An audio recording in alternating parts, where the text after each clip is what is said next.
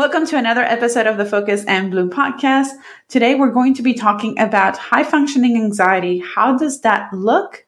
What can we do to tackle that? And I have a special guest. Her name is Heather Ryder, who will be joining me in just a second. So let's dive in.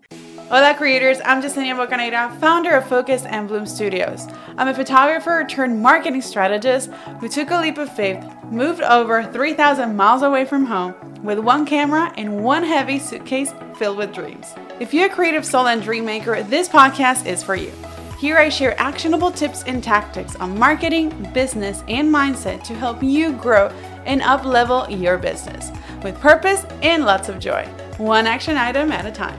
Get comfortable and let's get started. This is the Focus and Bloom podcast. Hi, everybody. Welcome to another episode of the Focus and Bloom podcast. Joining me today is Heather Ryder. She is an anxiety coach and imposter syndrome educator who personally overcame high functioning anxiety and imposter syndrome while working on a demanding tech job. She works with those who want to take non-traditional holistic approach to healing anxiety, and she regularly writes and presents on the issues on perfectionism, imposter syndrome, high functioning anxiety, and other anxiety-related topics. Without further ado, here's Heather Ryder. Heather, welcome to the Focus and Bloom podcast. How are you? I'm doing great. Thanks for having me today. I am so thrilled to be able to do these interviews where I am bringing a variety of entrepreneurs in different areas of the industry to be able to help out other entrepreneurs as well in their journey. And once I'm so glad that you reached out in my Facebook post on the group, and I just wanted to bring you in today to talk about high-performing anxiety. So we're just going to go ahead and dive in. But before that, can you briefly talk about you and how you got started becoming an anxiety coach? Sure. So I used to work in technology. I live in Austin, which is a big tech town, and I used to work in technology. And I was really struggling with high-functioning anxiety for quite a long time. And I didn't even know that high functioning anxiety was a thing. And I didn't even realize that I had high functioning anxiety. It's sort of a hidden anxiety. It's very common among high achievers and really goal oriented people. And so I struggled for a very long time. And the very short story is that when you're in anxiety, you're in a stress response in your body. And so since I was in such a heightened stress response for so long, I actually wound up getting really sick from a really severe autoimmune reaction. And so that wellness journey is actually what led me to have the emotional healing that I didn't even know that I needed. I had to focus on healing my physical body. And when I did that, I sort of did this pattern breaking. I was doing a lot of new things that I had never done before. And that was enough to sort of unlock my subconscious mind and old programming and beliefs that I had. And that is really what transformed me. And so eventually I left that job in tech. And now I work with other really high achieving goal oriented women who are ready to feel good in their lives and who are ready to just ditch the anxiety and live the life that they know that they deserve. I can totally, I relate to what you're saying, and it's incredible how you really don't realize that you're going through this, but your body is sending all these signals, yet you don't really realize and connect the dots. And sometimes it's very hard, and because you're so deep into your work and what you need to do and those goals that you totally forget to listen to your body. Yes, absolutely. And what it's telling you. So it's important to talk about mental health and knowing that it's okay to ask for help. So let's go ahead and dive into that, into anxiety, but specifically high-performing anxiety. So can you define what high-performing anxiety is? Yeah, just for the listeners, it is typically called high-functioning anxiety, just in case people want to look it up. So high-functioning anxiety it's sort of ironic. It is a thing that really propels people to be even more successful than they already are. So when someone has high functioning anxiety from the outside, they look really calm like everything's put together, no one would know that they have anxiety. And then that's true for me. No one had any idea that I had anxiety. I mean, not even myself, but other people. They used to tell me how calm I looked.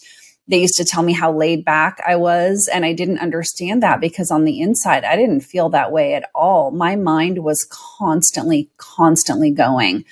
And so that is sort of a symptom of high functioning anxiety. It is a constant overthinking, and it's not being in the present moment. It's either thinking about the past and really beating yourself up for things that you did or things that you said, second guessing yourself, trying to think about how you could have done better, what you could have said better in a conversation.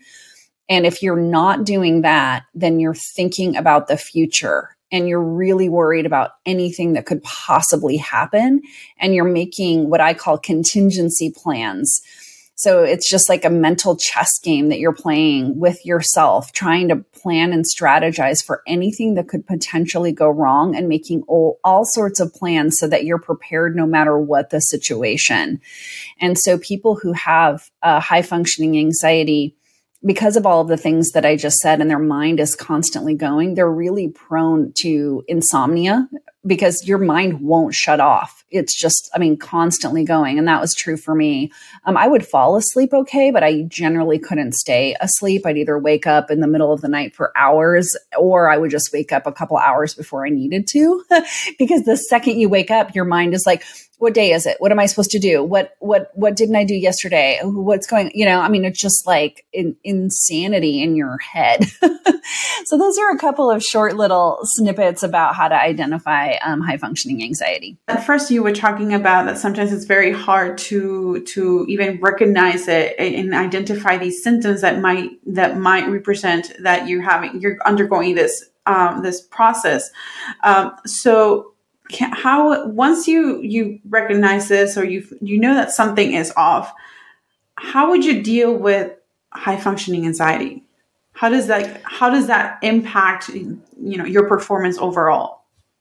So there's like the short, sort of simple answer that I think people want when I'm talking on podcasts. And then there's the real answer. And so, there are tools and techniques that you can use in your daily life when you're, spiraling or in overwhelm. And that's the sort of like quote unquote deal. But I like to actually talk about like the reality of anxiety, because I help people actually transform their lives. There are reasons that we have anxiety. And so to heal and to overcome, you have to actually get at the root cause of why you feel the way that you feel. And so, I could give you a bunch of Band-Aid tips, if that's what you want for your podcast. And I'm happy to, do that. So somebody who's listening has like a tool or a technique, but the reality is that everyone has past experiences that are traumatic, even if they don't think that they do. And I call that big T versus little t trauma, because most people recognize what they think of as traumatic experiences, these like really horrific things that happen to people. And so oftentimes people don't have something in their life like that. So they don't understand where the anxiety came from because they don't have what they consider to be really traumatic. But the reality is that when you're a little kid, for example, in elementary school, the things that happen to you in that incredibly formative time, they are traumatic to a 5 or a 6 or a 7-year-old. You just don't think of them that way as an adult. And so to really heal from anxiety, we have to understand what caused us to feel the way that we do. How did that shape our brain? How did that shape our subconscious programming, our limiting beliefs about ourselves and others? And so that's what the work that I do is I actually help people like get at the root cause of why they feel the way that they feel. I like that. And I'm glad that you pointed out that there isn't any cookie cutter solution. Granted, there's always things that you can do, like practice meditation or mindfulness, or it's a variety of things that you can do. But it's important. I love that you mentioned that it isn't, cookie cutter, that it isn't specific, that each person has experiences things differently. And I love that you mentioned that you just need to go to the root of the problem to know where is that coming from, because earlier you talked about how you looked and you, once you realized that you were going through this, then you were sort of doing this mindset shifting where you then started to redo some routines and some different practices, and that sort of part of it helped you throughout your own process. So definitely going back to that root cause. So what happens if anxiety is just simply too high? What does that look like? So, or could look like? Yeah, it could look like a number of things. So there usually is something that is happening to someone's physical body. So like I mentioned, insomnia, right? Like not being able to shut my mind off and not being able to sleep, which of course insomnia then just affects, your whole day because you didn't get enough sleep. And if this happens chronically, it's not just one night, it's like a lot of nights, right? Most people also have some other physical indicators. Your body is trying to help you, by the way. Your body is trying to give you clues. And so a lot of people, when they have anxiety, have severe chest pain. They have trouble breathing. Their chest feels really constricted a lot of the time. That's extremely common. I've had a number of clients who have gone to the hospital because they thought they were having a heart attack and they weren't. It was just their anxiety. Other body parts that tend to be really responsive to anxiety is the throat, like the throat getting really constricted or sore, or someone's gut, like they call it their stomach, but if you have them touch it, it's, the stomach is actually pretty high up in your body. They're usually touching somewhere down in their lower abdominals, like they'll feel nauseous, right? Or just feel like their stomach is like really tight or churny. All of those are indicators that your anxiety is really high and that you're having a really high stress response.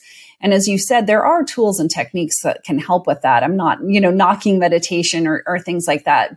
There are things that people can really respond to help them lower their stress response in the moment. Absolutely. Absolutely. Definitely I remember a situation a few years ago where I was in a very tense working environment, and I didn't realize it until afterwards. There was a moment where I had hives all over my body, and I could not explain why.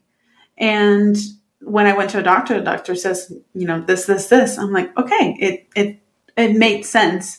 And it was just my body screaming pretty much, just telling me, you need to reassess the situation.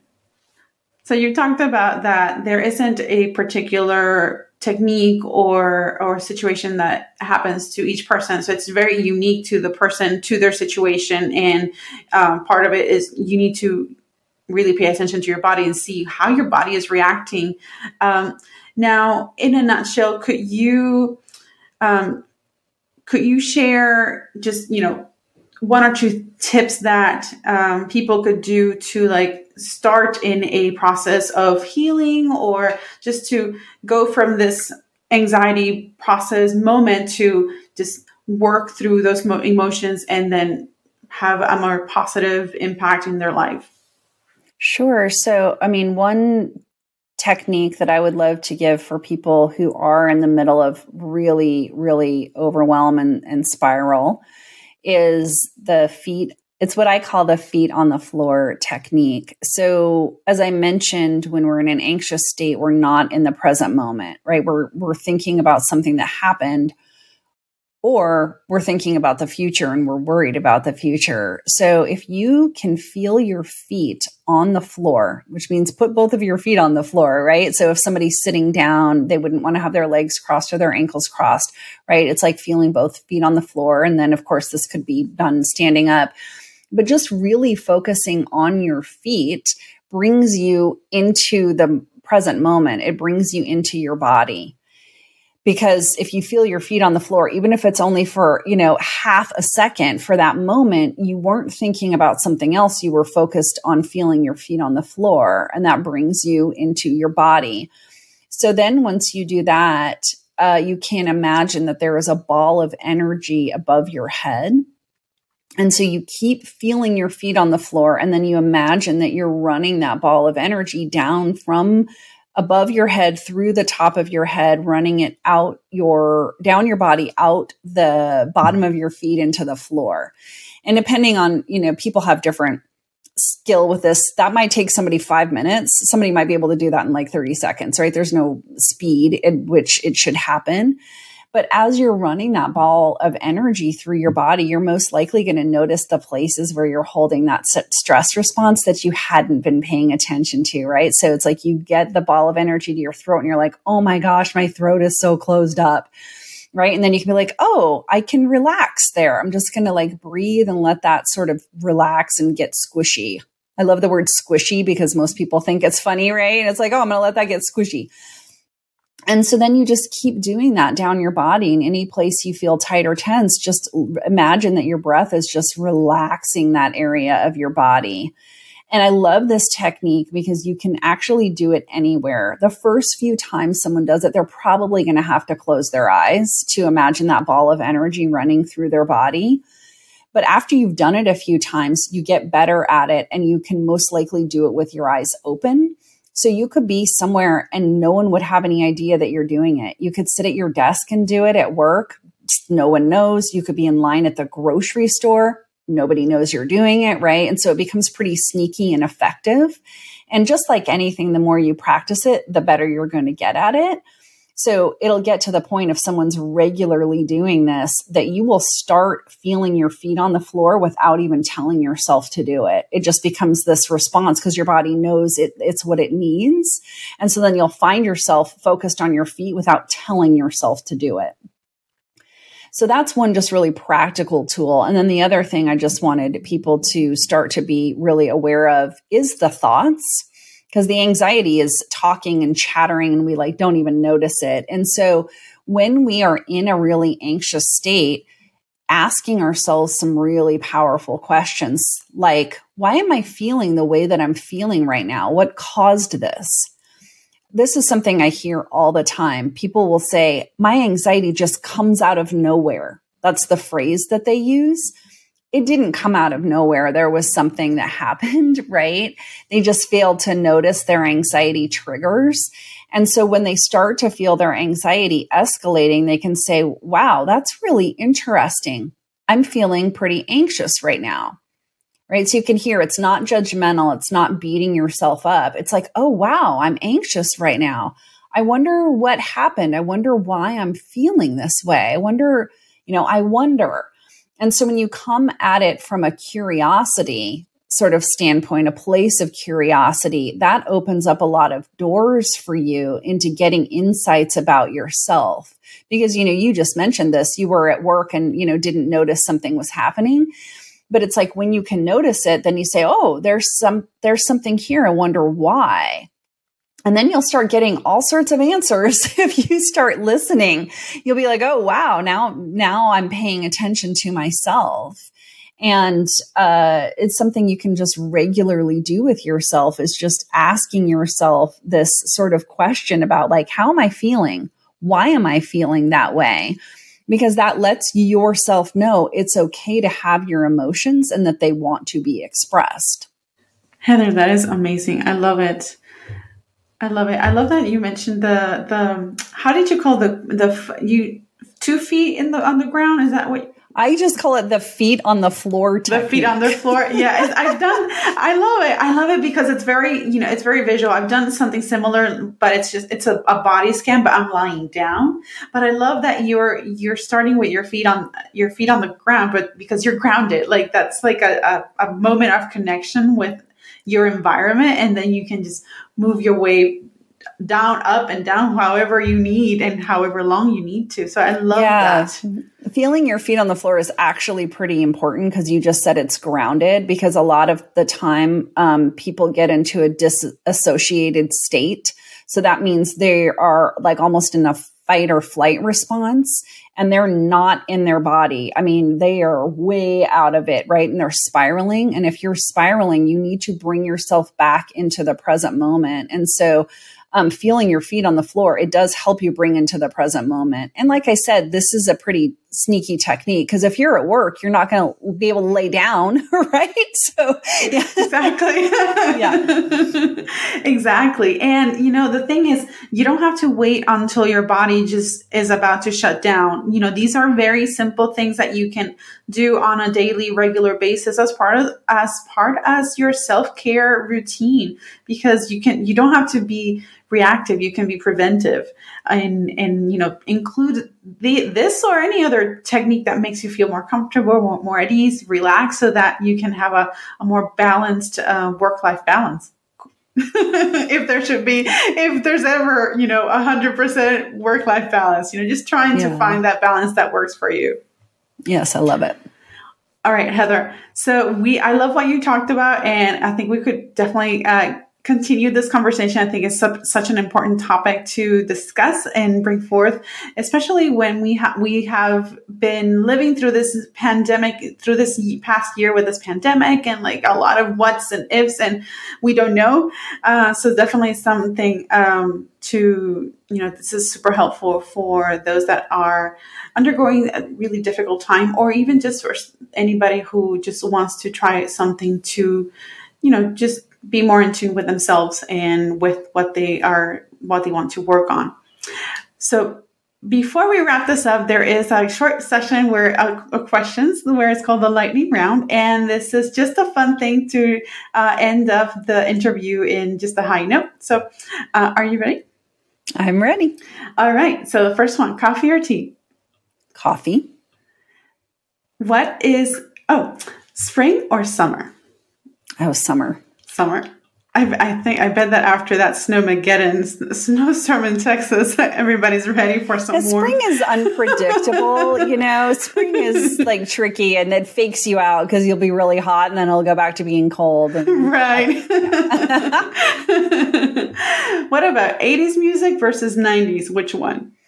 Oh my gosh, I went to high school in the 80s and the 90s, so this is hard because it all blends together. I'm going to say 90s. I think 80s was probably not as good as 90s. And what is your superpower? Oh my gosh, what is my superpower? Oh, you would think I would immediately flubbing the lightning round of my superpower. I guess one of my superpowers is that I can find humor in almost any situation, which sometimes it's a little weird because you're in the middle of things that you shouldn't find any humor in. But I actually do think that's a superpower because, it brings a lot of levity into the world when you can find something funny about something. I think that's a very important superpower. Okay, thank you. And last but not least, where can people find you? Oh, that's easy. Well, my name is Heather Rider, and I like to spell my last name, which is Rider, because it's like the simplest name, but it gets misspelled all the time. And so if you only remember Heather Rider and you search the word anxiety, you will find me everywhere on the internet. Like I have a big digital footprint. I'm never going to be hiding from anybody. But then my website is theenergysynergist.com. Perfect. Heather, thank you so very much for joining me on today's episode of the Focus and Bloom podcast and sharing all your insight and tips on this really important topic. You're so welcome. I appreciate you. Thank you, everybody, for tuning in on today's episode. Don't forget to subscribe and leave a review if you want to tune into more topics like these. So I'll see you on the next time. Take care.